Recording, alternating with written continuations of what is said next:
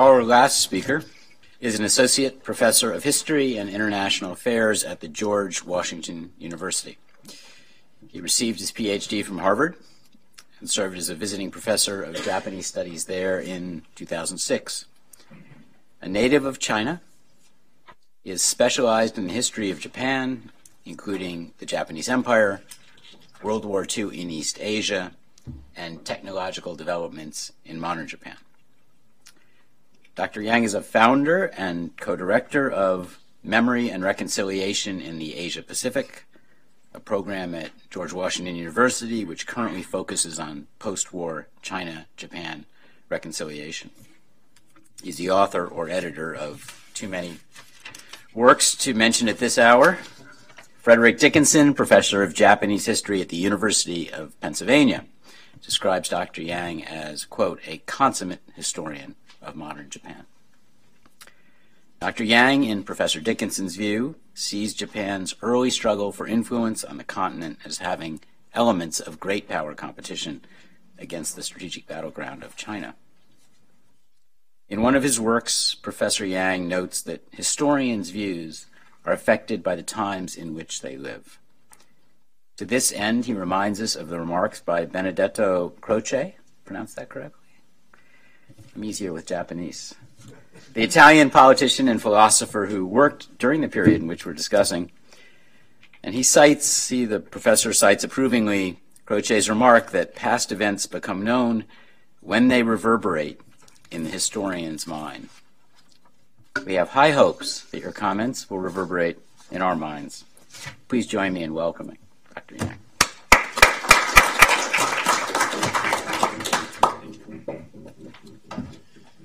Good afternoon. Thank you, Mr. Levy, for your kind introduction, and thank Dr. Herman for inviting me. And I apologize for being absent from the panel for most of the day. It's my first day of class at George Washington University. I also had a faculty meeting in the morning, so I mostly sit in the back. Instead of talking about World War II as a military diplomatic event, or its origins, I'm taking the audience here to the early post-war, partly because in terms of studies of World War II, one of the recent trends is to look at how the war ended. And here we're not only talking about the decisions of the Japanese to surrender or the American decision to drop the atomic bomb. In fact, the early post-war period is becoming a thriving field of research. For example, my colleague Ron Spector has published a book on how the Japanese empire collapsed and the chaos it created. And also my colleague have elsewhere published on the Japanese repatriation, millions of Japanese from overseas, both military and civilians. In fact, just last year, one of those sites, Maitsuru, this port in Japan, has become registered in the UNESCO kind of memory list as a World Heritage Site. And then we also can see the post-World War military tribunals in Asia, not just Tokyo, but also so-called B and C class trials that become another area of research, often in collaboration with scholars in Europe who look at the Nuremberg and other trials. I'm following Dr. Herman's suggestion of looking at the hidden history and ask ourselves what remained relatively hidden despite this outpouring of recent scholarship. And one of these areas, I would argue, is those Japanese who did not come home immediately, who did not go on trial or enter the POW camps in Siberia. So today I'm going to take you to look at the early post-war Japanese technical experts who remained in China and worked with both nationalists and the communists, and what implications such episode of hidden history have. So let me present this first quotation from a Japanese businessman I'm assuming nobody has heard of, but he was the right-hand man of the founder of the great Toyota enterprise. Although at this time, the Toyota was primarily in textile machinery before becoming the automobile giant. So trust is needed when you make of use Japanese. When they are trusted, the Japanese people work with devotion, even at the risk of their lives. This is their character. Now, these words are not taken from a book on Japanese culture, but were addressed to the Chinese nationalist government in late 1945 by Mr. Nishikawa, the Japanese businessman, Toyota's general manager in China. These were truly remarkable words when one consider the fact that such a call for trust between the Chinese and Japanese people were made so short after a long and bloody war that you have heard from the distinguished speakers. Where millions of Chinese as well as Japanese have lost their lives, so it might be premature might be tempted to just dismiss these words as simple wishful thinking on the part of one Japanese person. At the same time, as I will try to show in the next 30-40 minutes, Nishikawa was certainly far from being alone. In fact, he was one of the tens of thousands of other Japanese technical experts who actually spent their early post-war in China to provide expertise in the hope, many of them anyway, of fostering China-Japan trust and reconciliation. So, in the same letter addressed to TV Song, or Song Ziwen, the Chinese premier, he went on to say that it is unfortunate that China and Japan had resorted to war. But since war has ended this way, we're now neighborly friends.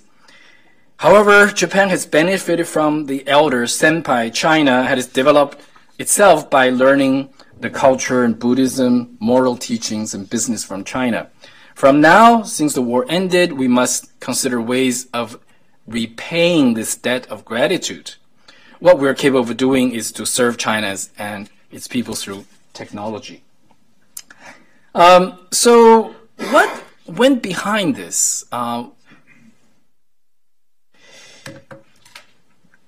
I came back from Tokyo 2 days ago, and it's very fortuitous. Just 6 days ago, the Foreign Ministry Archive released a new batch of documents, and one of the most intriguing documents pertains to the gentleman on the right, Mr. Horiuchi Tateki, who was the Japanese minister, a career diplomat, a long China hand, and he played a very crucial role in facilitating such technical cooperation between Japanese and Chinese immediately after the war.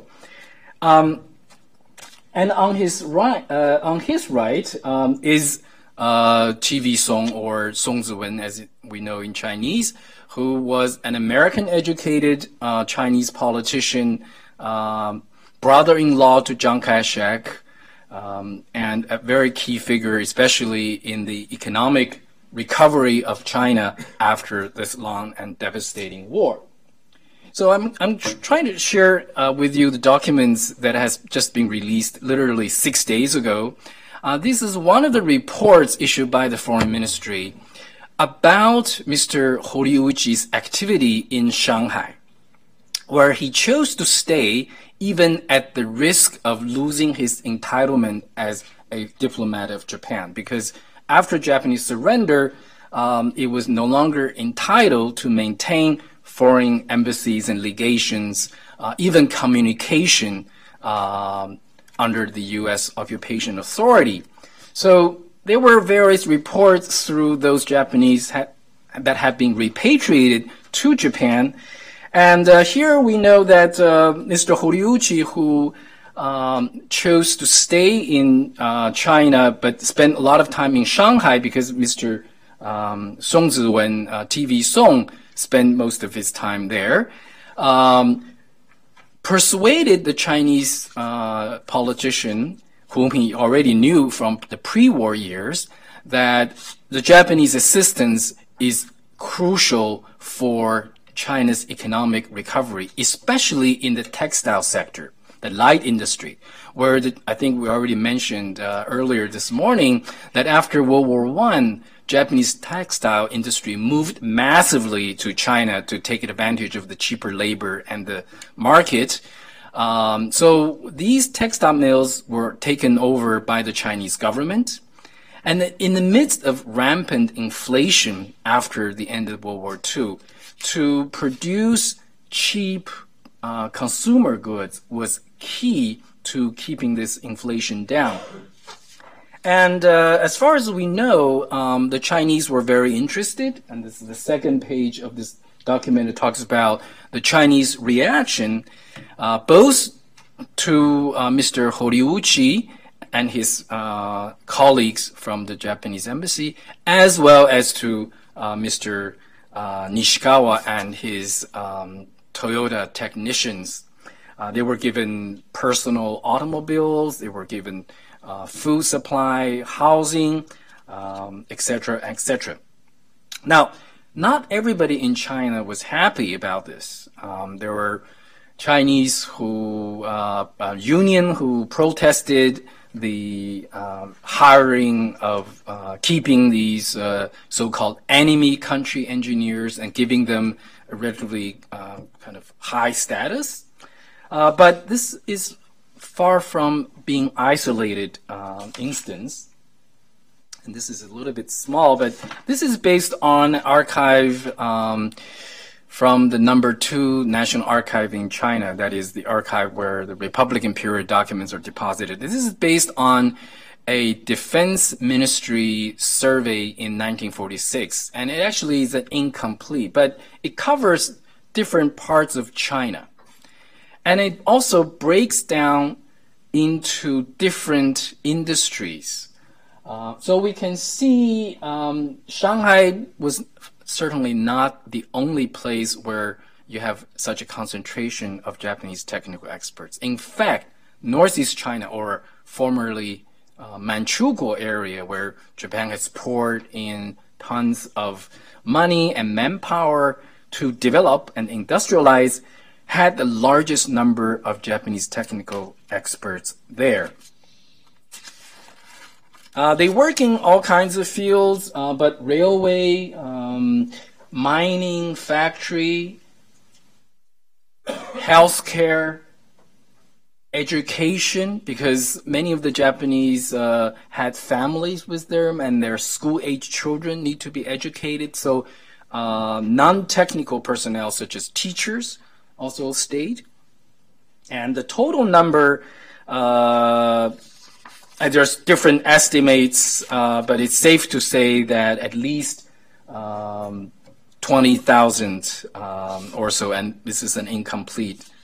And it does not include those in the communist-controlled areas, because this is a time already the civil war was brewing in Manchuria. But I'll get to the communist area just in a minute.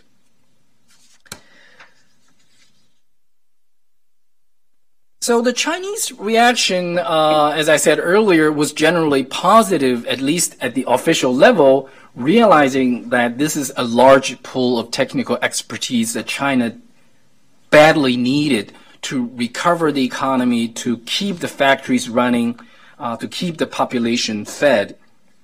But the Chinese thinking actually went far beyond with the Japanese technical experts already in China. And here are the sample of documents in Taiwan's Academia Historica, the Guoshiguan, the kind of the equivalent to the National Archive, that indicated there were plans by different government departments in the nationalist government to actually recruit Japanese scientists and technical experts from Japan. The memo on the closer to me is from General Ho Ying-ching, who was a Japan-educated top military official. He forwarded a memo to Chiang Kai-shek saying that, in fact, there were some Japanese who proposed recruiting Japanese scientists, especially in the military industry, to China, because now Japan is defeated. You don't need such military engineers. The country is being disarmed. And then what's even more intriguing is the memo on the left by a man named Wang Pengsheng, who again was a Japan-educated, probably China's top intelligence official. He also later worked in the Chinese military mission in occupied Japan. He also made a proposition of using certain Japanese as a middleman to go back to Japan, and even speak with then Japanese Prime Minister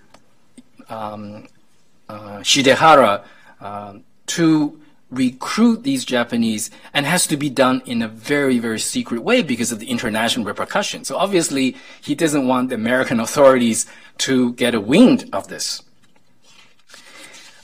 Yet another plan, which is probably the most daring,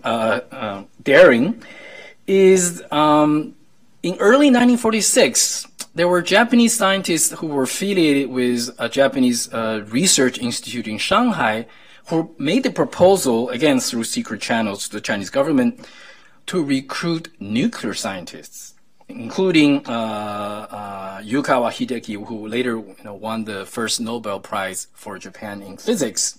Because again, they argue that Japan had started research in nuclear physics with the end goal of making a nuclear bomb, but it failed. According to their reasoning, Japan didn't have the natural resources, uranium, etc.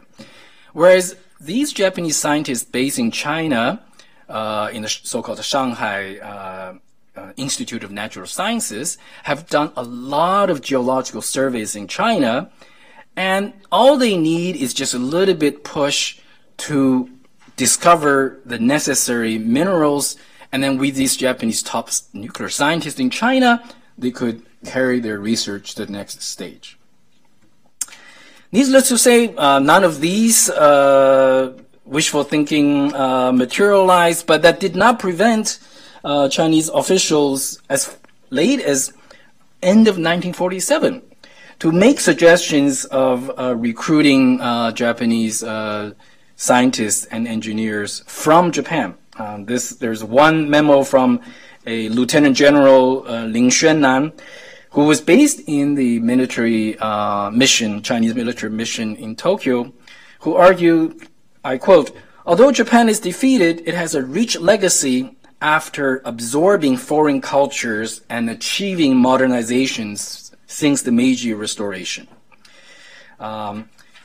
They have sympathy for China, and he personally have close ties with them, and therefore he thinks there is a possibility of bringing these people to China." Now, what is the geopolitics behind all this? It's not some random people coming up with crazy ideas. So, in fact, it turns out there were some grand thinking, strategic thinking on the part of some Japanese top officials immediately after the Japanese surrender. On the left side, the military man is General Okamura Yasuji, the commander of the Japanese army in China. In late August, just weeks after Japanese surrender, he conveyed a meeting in Nanjing, and well, number one, he vehemently opposed to surrendering since he felt the Japanese army in China had not been defeated. But he accepted the imperially sanctioned decision. So he realized that the best opportunity for retaining Japanese influence on the continent is not through military means, but through technology and economic means. So he says that Japan should contribute to future restoration of the empire and the reconstruction of East Asia by clearing up the misunderstanding between Japan and China, and to do so by helping strengthen China whenever possible. And this way, China has replaced Japan in the task of liberation of East Asia. And therefore, Japan must assist China to become strong and prosperous. On August 21st, Okamura Yasuji actually sent such a proposal to the Japanese consulate as well in China, as well as the government in Tokyo.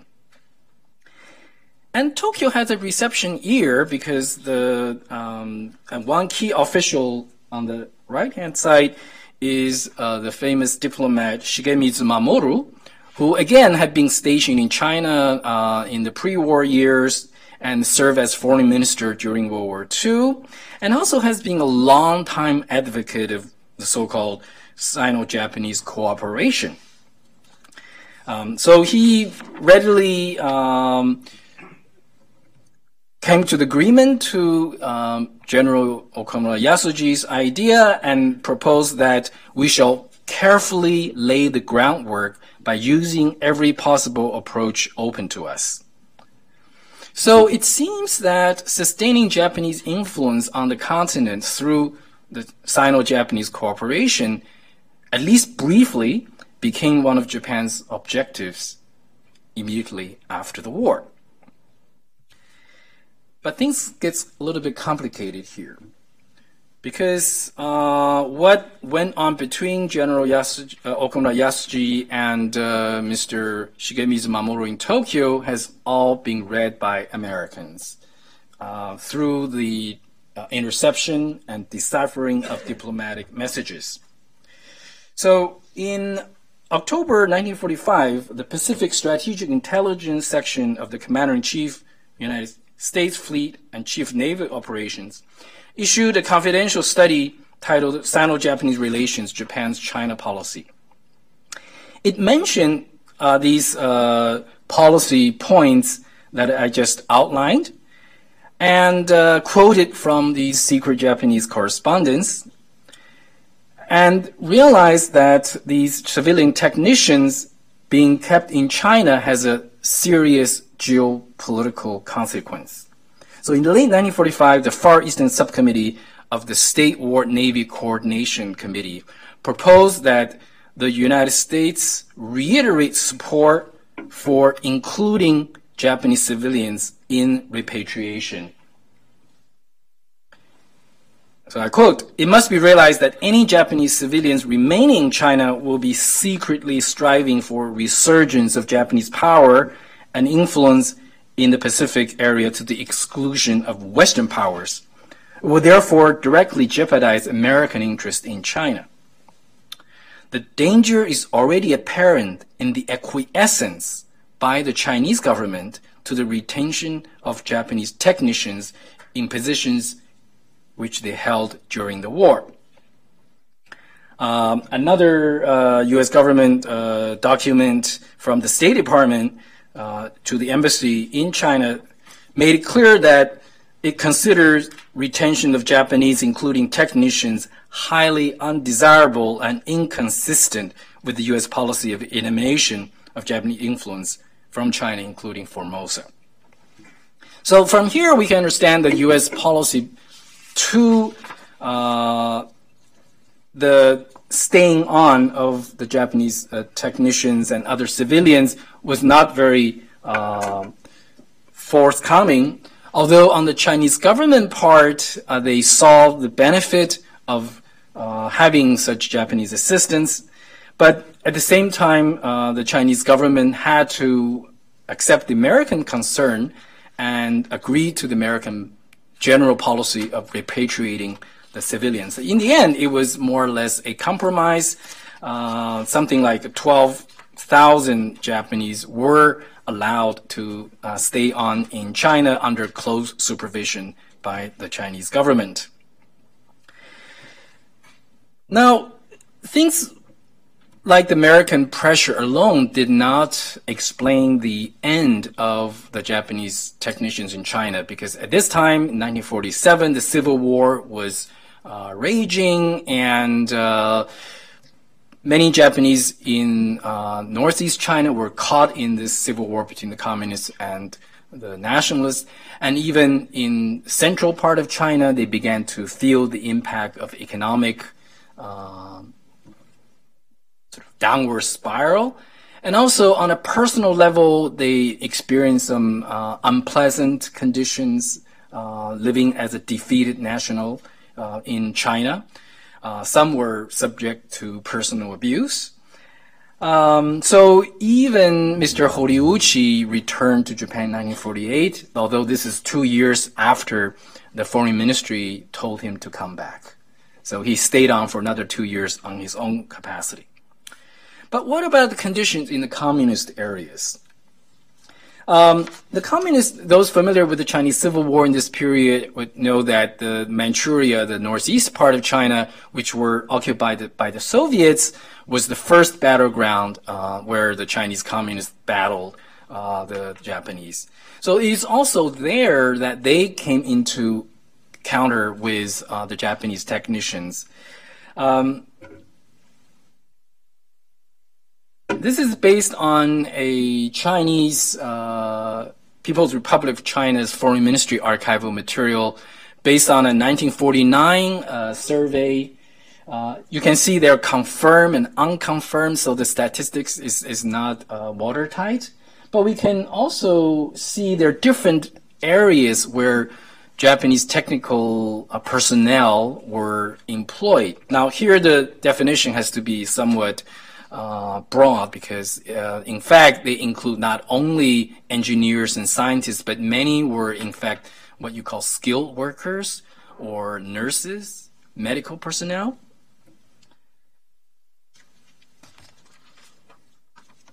And unlike in the nationalist areas, the Japanese in the service of the communist forces had to undergo ideological education and have taken on this burden of being suspected of engaging in sort of counter-revolution activities.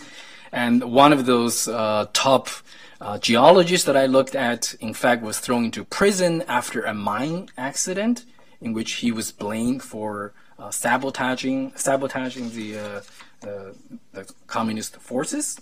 But enough is evident to show that they played a also very important role, especially in two areas, in military medicine and also in mining, which provided the energy. So what you see here are from two publications that came out of China about 10 years ago that shows the first is the reunion of Japanese medical personnel with the 4th Field Army, which was a main force of the communists in the civil war in Manchuria.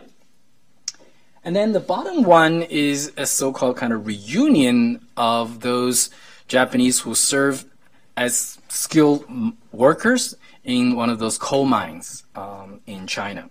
And there were Japanese who were sent to interior of China after 1949 for construction of railway, chemical plants.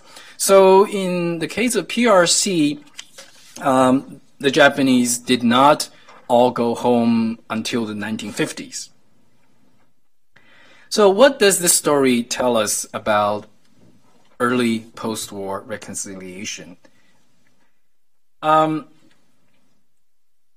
This is one more picture, which is a very interesting story. On a personal level, this man was a Kwantung Army aviation officer who surrendered to the wrong army. He intended to surrender to the nationalists, but ended up in the communists. And he accepted the offer for the safety of his men. In return, he trained the first batch of the PLA pilots, including the man who became the PLA's ace pilot in the Korean War and the commander of the PLA Air Force. And there too, he had a reunion.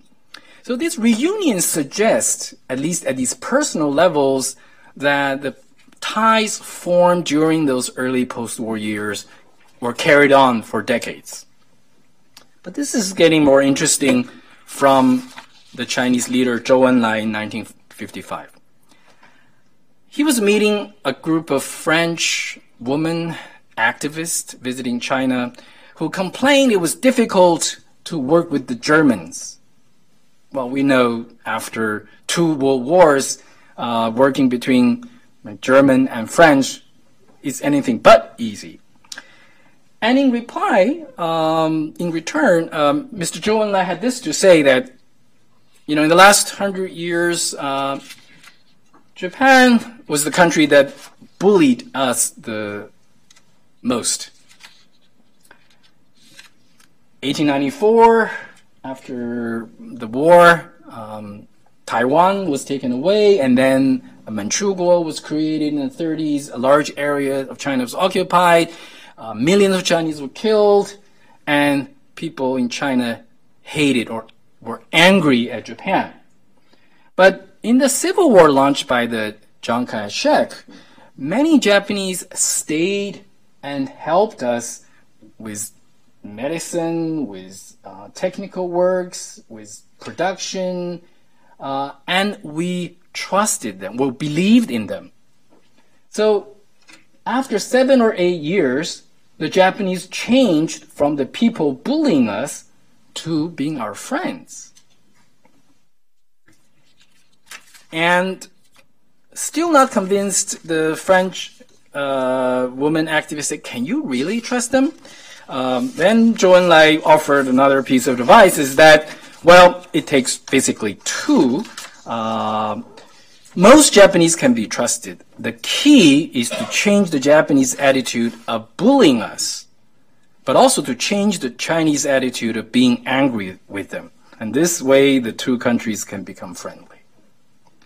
Now, 60 years later, we look at the reconciliation process in Europe and Asia. We probably want to laugh at these words from the Chinese leader, or calling it just a personal fantasy. At least it seems ironic, because the Franco-German reconciliation is now being held as the gold standard, the model for others to follow, whereas relation between Japan and China is sinking deeper and deeper, and to a large extent, the historical legacy of war and aggression seem to play part. But was it really a fantasy of Zhou Enlai without any basis in reality? I think for historians, what we can do is not to predict the future, obviously, to shed light on the past, especially the hidden past. They can tell us that the course of history is not always predetermined. That is to say that Japan, China have difficult relations today due to history is not because there were not any possibilities in the early post-war period to reach out and make reconciliations with each other. In fact, I have more to say about other efforts on the part of Japan and China and Chiang Kai-shek to create this early post-war reconciliation, and also why it failed. But I think my story here is just to suggest this hidden history has something to tell us and think about different potential future courses of development. Thank you very much.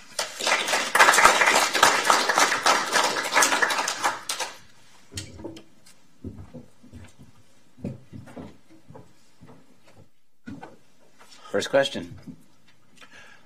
Okay, Dr. Yang's presentation is really impressive, and I personally admire he and his group's effort to have a bilateral kind of a group working together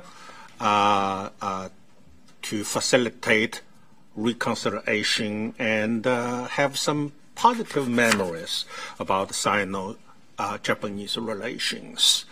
But I guess your group would have an uphill battle if you believe that there is the resurgence of Chinese nationalism.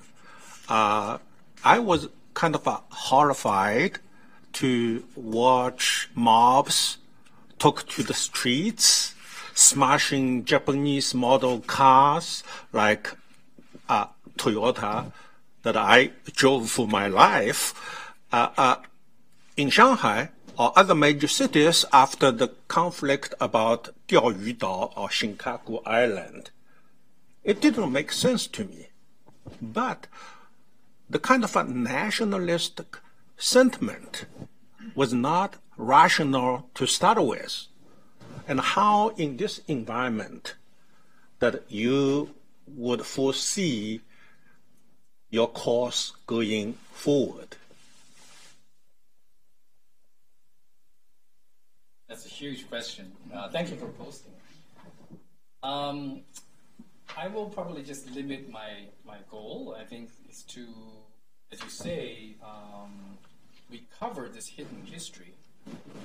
And instead of presenting the history of Japan, China only as a history of conflict and overlooking, however brief it is, the history of cooperation, is a good start. Koshi-san. Thank you very much. Very interesting presentation. I have one question to you. Yes, I really agree with your presentation, but I like to propose the other cases. How about the situation the Chinese or Taiwanese people after the war in Japan? Can you find any cases to make any reconciliation among the people in the Chinese in Japan, and Taiwanese in Japan and Japanese? Because there were maybe 10,000 Chinese students or merchants in Japan in the wartime. Yes, that's the first. Secondly, how do you see the situation between the Chinese who joined the Wang Jingwei or Wang Jingwei government or Manchukuo and KMT or CCP people? Actually, there was a strong, strict trial towards the betrayed China who joined the Wang Jingwei government or Manchukuo, so-called Hanqian 法院. So how do you see such a situation? If you only find the cases between the Japanese technicians in China only, or how do you evaluate the unique case? I think you're quite right that for every case of cooperation like the ones I described, there may be 2, 3, 10 cases of continued animosity even at that time. My purpose is not to deny that there were instances of conflict, retribution, but what I'm trying to say that even leaders like Chiang Kai-shek or TV Song was not against the idea of working with Japanese and giving, these experts a certain respected status and seeing that as a start of a new relationship where the two can benefit from each other. Now, you actually know more than probably others about those Chinese and Taiwanese in Japan. Some of them went back to China, some ended up in communist China, and quite a few of them stayed in Japan. And the same with Koreans as well. So the traders, this is an area where I think Professor Sheng is quite right that this current hyper-nationalist mood in China makes it very difficult to describe, to do justice to the difficult situation where what we call the traders actually operated. It's a far more complex situation than the black and white picture that we generally see currently in China. So by and large, I would say in the official historiography, this subject is sort of off limits, shall we say. But in terms of scholarly research, I certainly see there's a sense to go beyond this, black and white picture. Sure. It's ironic that the United States government criticized or opposed this program of Chinese technicians or Japanese technicians in China, considering that they had recruited German scientists who'd been high members of the Nazi Party to work in the United States. And there's a parallel between Hayashi Aichiro, who helped develop the mainland Chinese Air Force, and Siegfried Kniemeyer, who was very instrumental in developing the jet fighters in the United States. And he was also a pilot, a test pilot. So I'm wondering, is there some basis for comparison between the German scientists who came to the United States and the Japanese technicians in China? Yes, absolutely. In my published version of one of my papers on the subject, I used the scholarship by John Gamble, who has written on these subjects. He even called this intellectual reparation. So in addition to these engineers and scientists, the Allies, United States and Britain, also took a lot of German designs, which today we would say, patent rights and everything. So he used the term rather provocatively that it constituted a kind of reparation to the victorious powers. So in this sense, indeed, even Mr. Nishikawa was aware, I would say that some other Japanese were aware that as a defeated nation, Japan had to take the burden of paying reparations. And by offering the labor and expertise, this eventually could be taken into account when the balance sheet is drawn. And indeed, later, Japan provided some kind of a technical assistance in Southeast Asian countries.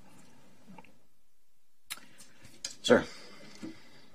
My question is related to what Professor Young has submitted. He basically said that we should have, looking at China and Japan, there's a question of reconciliation and reconstruction. So I would refer to the current century of General MacArthur, who very ably kept the Tenno Haika Emperor of Japan as the figurehead, even though they surrendered unconditionally. MacArthur could have kicked him out, but he did not. He used the emperor to reconstruct Japan and reconcile the Japanese to the fact that they lost the war. Now, my question now is simply this. We have Premier Shinzo Abe coming to Pearl Harbor, going with President Obama, saying his prayer for the spirits of those who have been killed, the victims of Pearl Harbor. But in China, in Korea, in Malaya, Singapore, Indonesia, all those places that were occupied by the Japanese during World War II. They have orphans, they have widows, they have babies, they have other people injured there. And they have comfort women in Korea, they have got people wounded in the war. Yet, Premier Shinzo Abe did not go to China, Nanking massacre. He did not go to China to say a prayer for the departed souls and the victims. Is there a question coming from? My question is there any spiritual or religious limitation for Shinzo Abe not to go to China to say such prayer of reconciliation, such prayer of redemption and atonement? The Germans have atoned to the Jewish people. I think we have a question. So I want all of them, if they want to answer it. Is there a spiritual limitation for Shinzo Abe not to go to these places to apologize? Thank you. It hurts because we have got parents, ancestors who have been killed in the war. So we'll get to the answers then. Anyone choose to?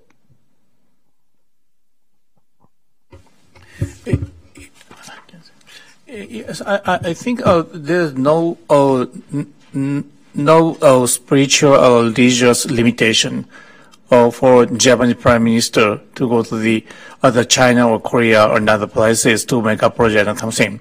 Yes, as you know, Prime Minister Koizumi went to the museum of Marco Polo Bridge, yeah, and to understand the historical situation and share and talk about the historical problem was Mr. Jiang Zemin and share the some recognition of history.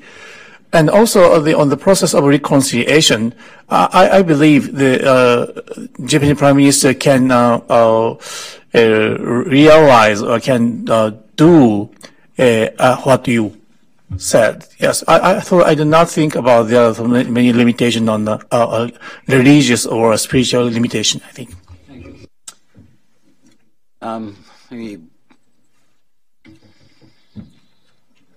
And then we'll maybe take one more from my colleague, and we'll wrap up because I have a we're question over for our time. speaker about the motivations of those who stayed.